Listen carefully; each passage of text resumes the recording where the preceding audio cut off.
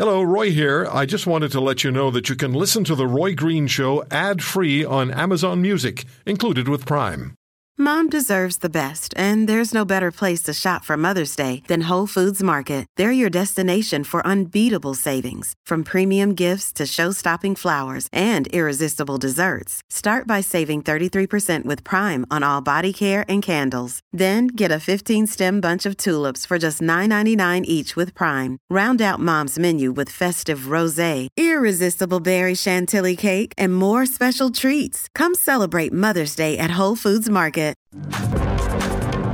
This idea of skipping the tips during inflation is a fascinating one. We have Mark Mentzer here. He is the professor of human resources and organizational behavior with the Edwards School of Business at the University of Saskatchewan. Mark, thanks for joining us here on the Roy Green Show today. Oh, good afternoon from Saskatoon. Good. That rhymes, Mark. Have you been working on that for a while? No, pure coincidence. So poetry is not one of your main strengths, Mark. No, maybe it's just as well. Not one of my talents. Not one of your talents. So I'd love for you to talk a little bit about this for our listeners and for me, frankly, because I've looked into the issue, and I certainly know a few people who have a very strong opinion about this idea of tipping or not tipping. I tip 15 or I tip 10 and nothing above that. Can you talk a little bit about it from your perspective and what you're seeing? I think people everywhere are experiencing tip frustration. It seems that the percentage expected tip is going up, when we get those little chip card readers. And it seems that tipping is expected in more occupations than it used to be. There's stories of tips being asked for when you buy something in a retail store or when a plumber comes to your home. So the whole tipping thing seems to be expanding in different ways simultaneously. It's interesting. I mean, I've been tipped for work that I've done in the past. I'm an electrician by trade and spent almost 18 years in the field. And you would do a job for somebody that might be a friend of a friend and, install a few plugs or a couple pot lights.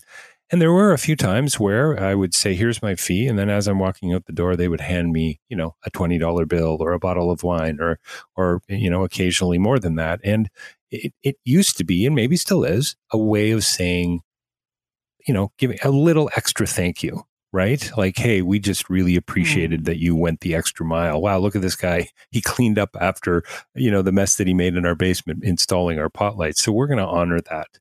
Now it's pretty much an expectation. Is that the way you see it as well, Mark? It's a Canadian expectation, if you will.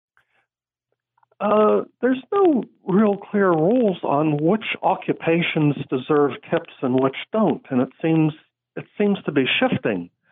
I mean, I push back as a personal consumer at the idea that I'm expected to tip in every transaction. To me, that's just going a bit too far. Certainly the idea that one tips for in-restaurant dining, that's something that is just so deeply embedded in our culture, might not be the best way to compensate people, but I don't think restaurant tipping is going away anytime soon. Yeah, it sure doesn't seem like it. This article that I was reading recently talks about a restaurant I hope I'm getting the pronunciation of it right, but it's Folke Folk Restaurant in Vancouver that talks about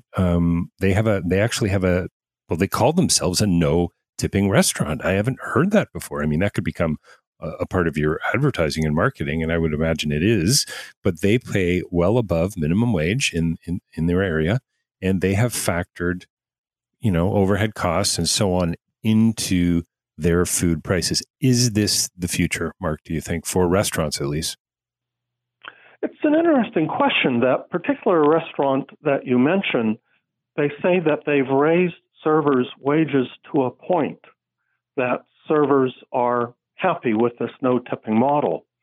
Other places that have experimented with a no-tipping approach run into problems because, the servers want that income from tips. Sure. And also customers. I think many customers kind of enjoy the feeling that they have a little bit of leverage or power over the server Right. in determining the amount of tips. So there are some restaurants that have gone no tipping.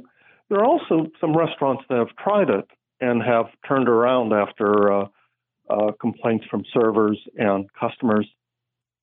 It's really interesting. I was out for dinner celebrating a friend's birthday a few nights back, and it's a restaurant in the Greater Toronto area. And so it was a heavy snowstorm, and so didn't think a whole lot of people were going to be there. And so this woman who was, serving us, we had a few wait staff, I suppose, but we asked her about, how does this work out when people don't show up? And so apparently the manager caught it in time and didn't have to send people home, but didn't bring certain people in so that they could kind of, I guess you could say, share the wealth, as it were. I mean, when you look at tipping having an impact even on sort of how you manage and plan your day, I mean, this, like you say, it's not going anywhere anytime soon. Do you think this could leave a shortage in the industry if we were to move towards this kind of no tipping model? I'm not worried about people deserting the occupation of server in droves, but the few restaurants that take the lead in this, I mean, they are at risk that their servers will go to other restaurants where they can still get tips, unless the restaurant adopting a no-tipping model raises wages to a level that servers will feel that they're still being fairly paid. If you want to hear more, subscribe to The Roy Green Show on Apple Podcasts, Google Podcasts, Spotify, Stitcher, or wherever you find your favorites. And if you like what you hear, leave us a review and tell a friend. I'm Roy Green. Have a great weekend.